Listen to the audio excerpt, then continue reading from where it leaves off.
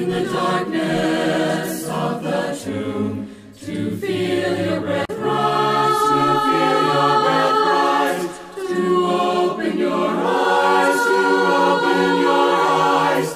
How did it feel? How did it feel? How did it feel to come back alive? How did it feel? How did it feel? How did it feel? How did it feel to meet up with disciples who had left you in your trial, as they touched your side, as they touched your side? The nail prints bright, the nail prints bright. How did it feel? How did it feel? How did it feel to show you're alive? How did it feel? How did it feel? How did it feel? How did it feel to conquer over Satan as the victor o'er the grave, to rise in the sky, to rise in the sky, exalted on high, exalted on high? How did it feel? How did it feel? How did it feel to be glorified? How will it feel? How will it feel? How will it feel? How will it feel to be there with the Savior, risen like Him in that day? Forgiven of all sin, forgiven of all sin, to conquer death's sting, to conquer death's sting. How will it feel? How will it feel? How will it feel with Jesus to reign?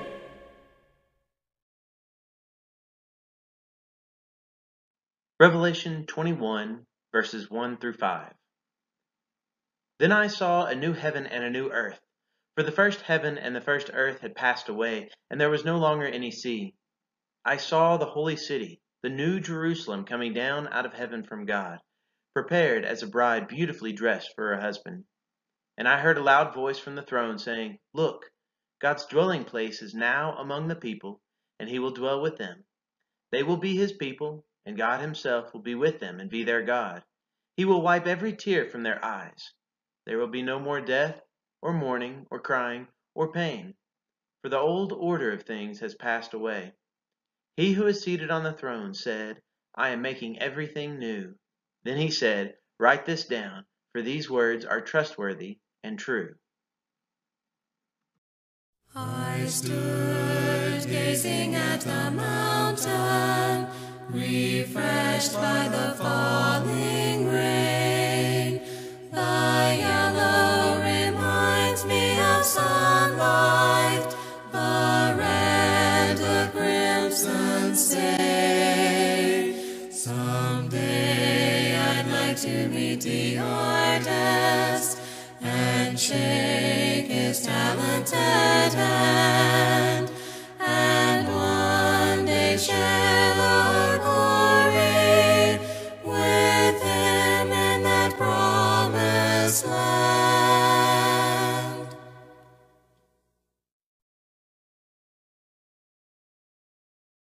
What will worship look like in the life after this one?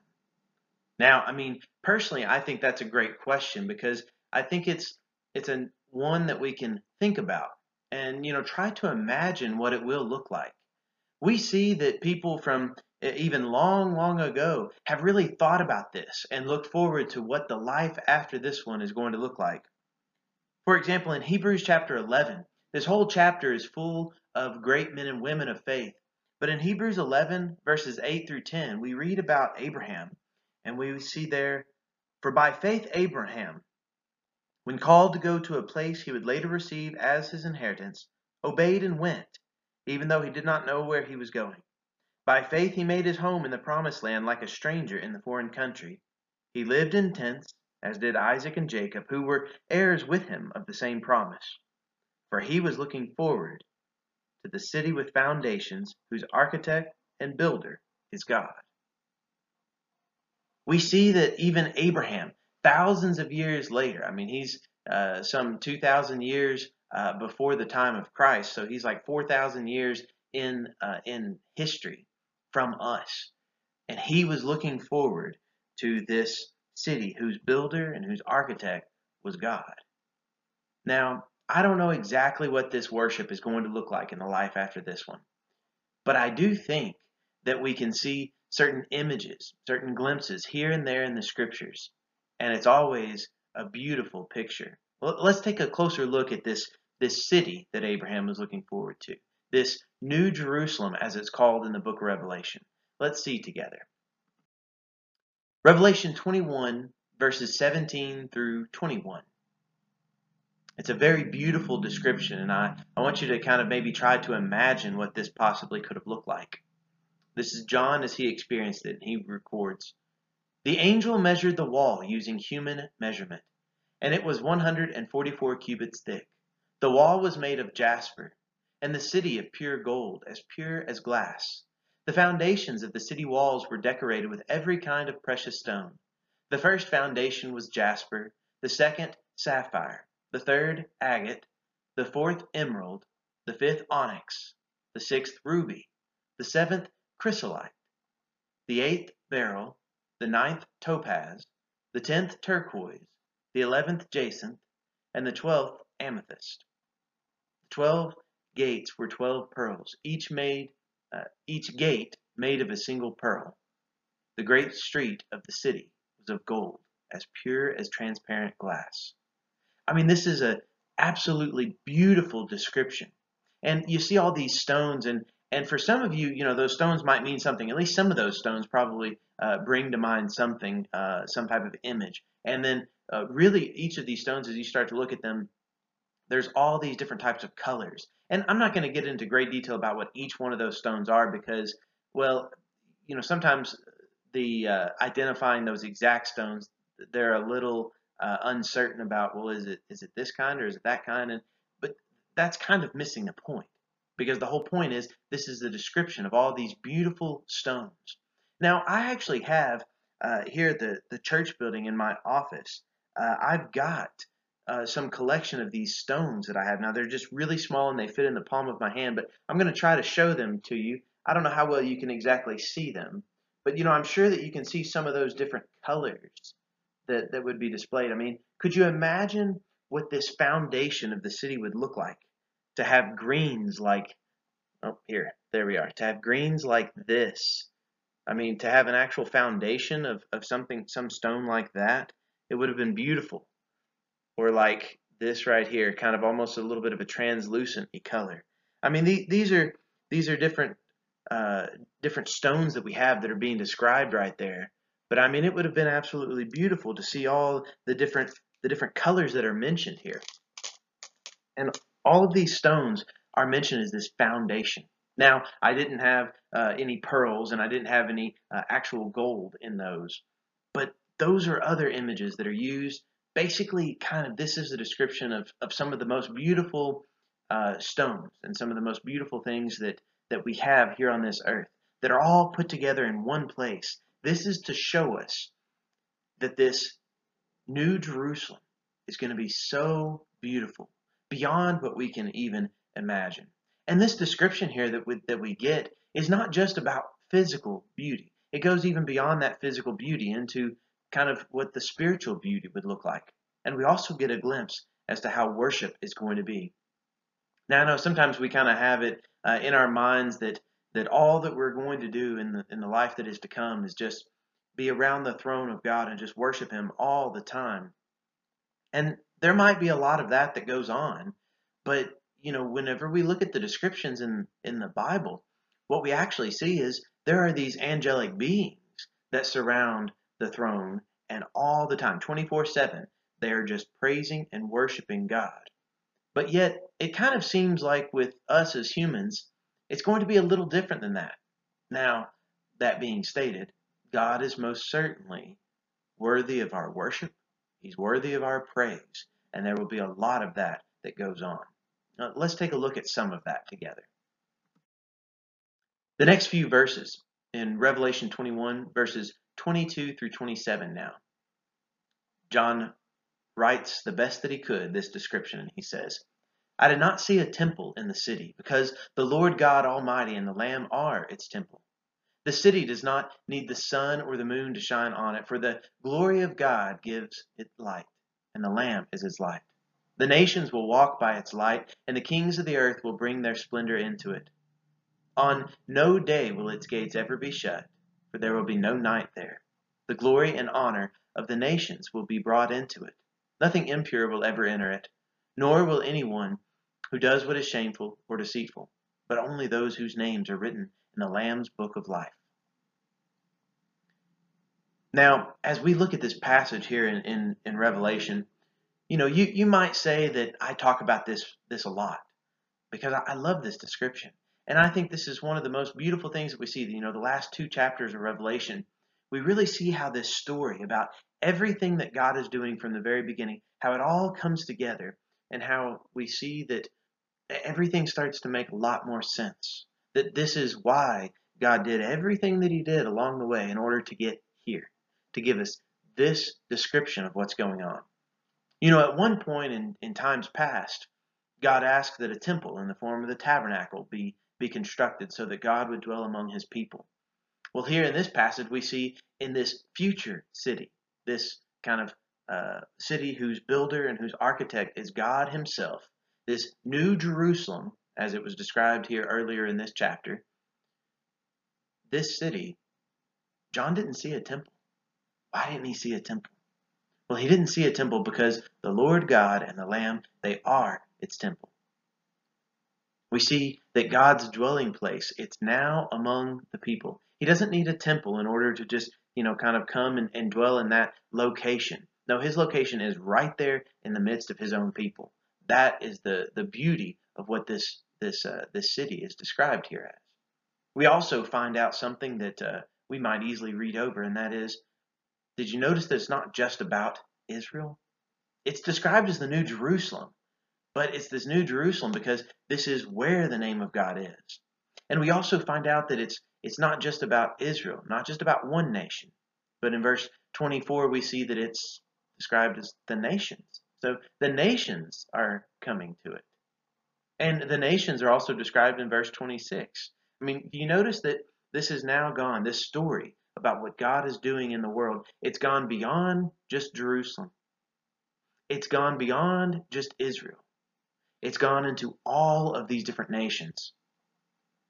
In fact, even if you look back and you notice and pay close attention to what Israel was supposed to be doing, they were supposed to be a light to the nations. They were supposed to be leading the way to God and showing everybody else, saying, hey, let's all come together and let's all worship God. They didn't always do that. But that's still what the nation was called to be. It was called to be this one that led the way, that showed all the other nations how to do it. And here in the end, we find out that all nations are going to be able to come to God. They are going to be able to be with God. God will be with his people no matter what nation they were a part of here on this earth. And we also find out another description here that's mentioned. We see in verse 27 that nothing impure is ever going to enter into it.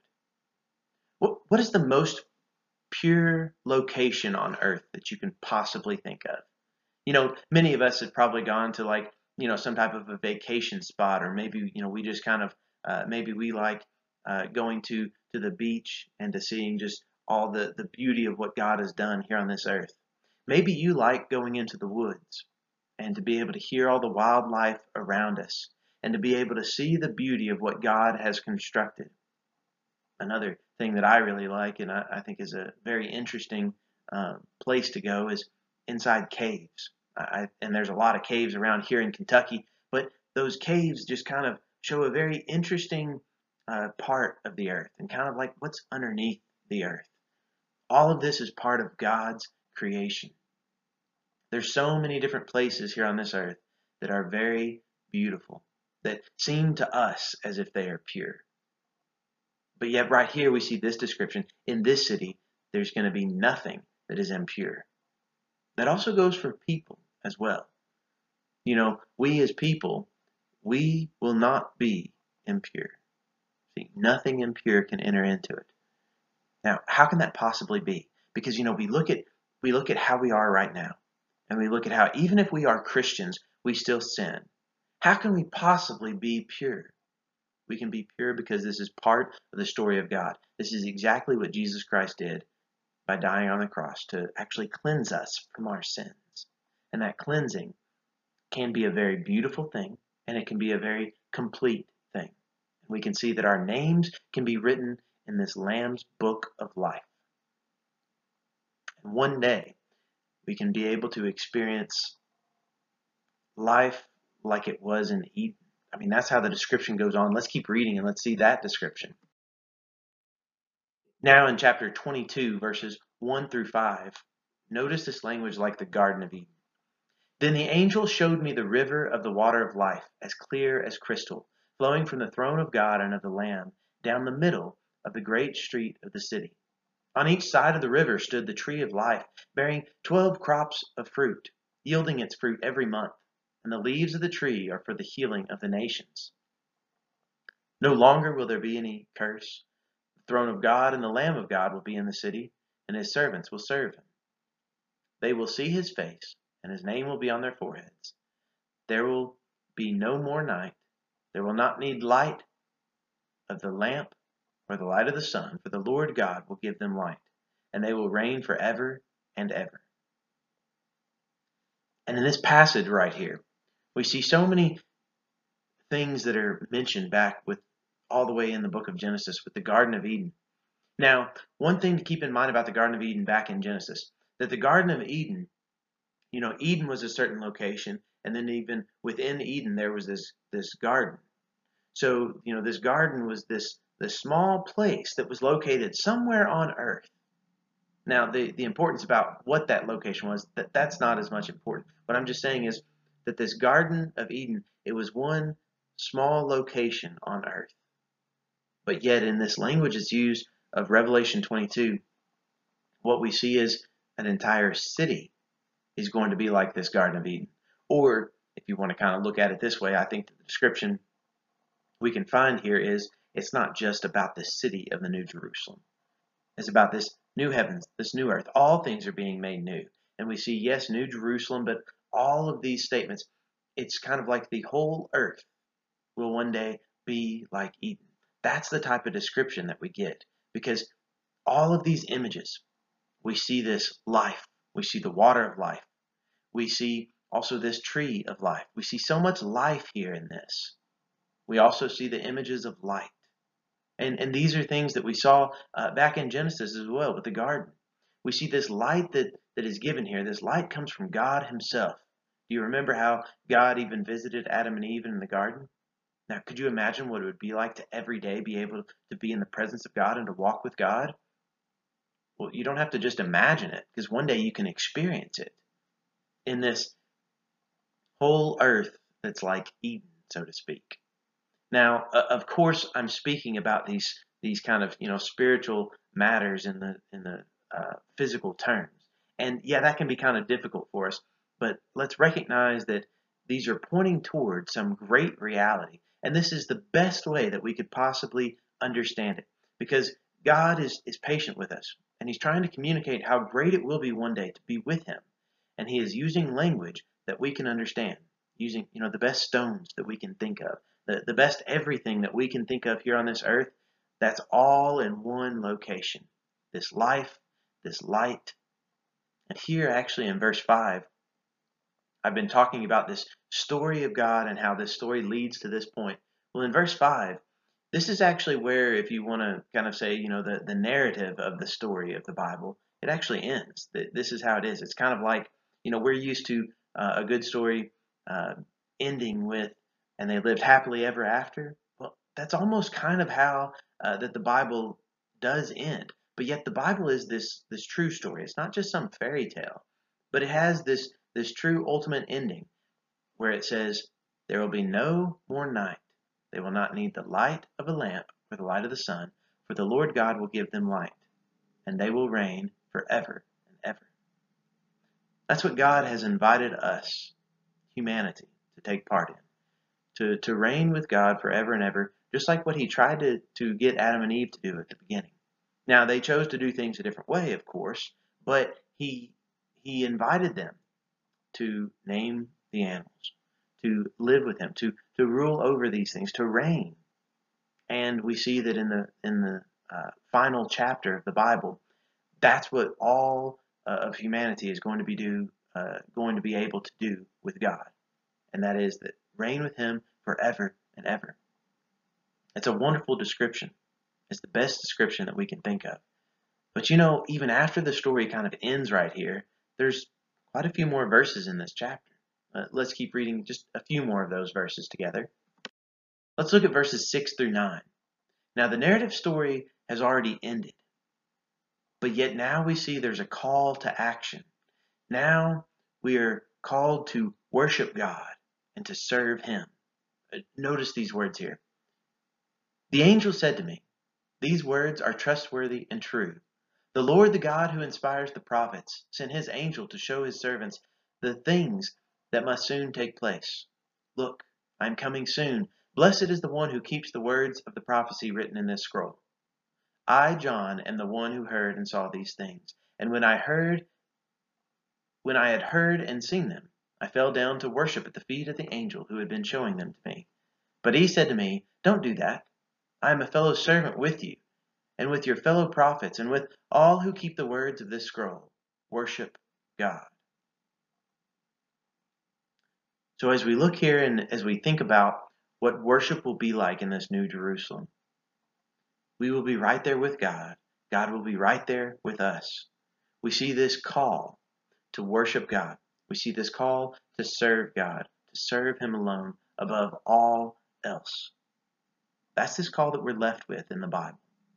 That's the call that we still are supposed to remind one another about, encourage one another with these beautiful descriptions of what we have to look forward to, and especially that description of the life and the light that we can experience by being followers of God and being with him forever, being connected with the one who is this author of all life. That's a beautiful description, and we know it to be true. And we know it's something that we can all experience if we just worship God, both in this life and in the life that is to come. There's a model of heaven down here below. It's a picture of glory sublime. With the glorious body of Christ our dear Lord, live here on creation of thine. Our Savior has given the sweet sacrifice. What a bitter and sinful old tree! You hung there twain heaven and earth, my dear Lord. Increase my devotion to thee. The beauty down here, it just gives us a glimpse of lovely and marvelous scenes. That heavenly city is calling me home, that wonderful place of my God. Our Savior has given the sweet sacrifice. What a bitter and sinful old tree! You hung there twain heaven and earth, my dear Lord. Increase my devotion to thee. Oh, what a reunion we'll have that glad day. The face of our God we'll all see. Those loved ones we'll hold in our arms once again, in that wonderful place of our God. Our Savior has given the sweet sacrifice. What a bitter and sinful old tree! You hung there twain heaven and earth, my dear Lord. Increase my devotion to thee. The church is that model of heaven for me. I love to be with them and sing. The word to proclaim it delights my poor heart, and we show how the lost may be free. Our Savior has given the sweet sacrifice. What a bitter and sinful old tree! You hung there between heaven and earth, my dear Lord. Increase my devotion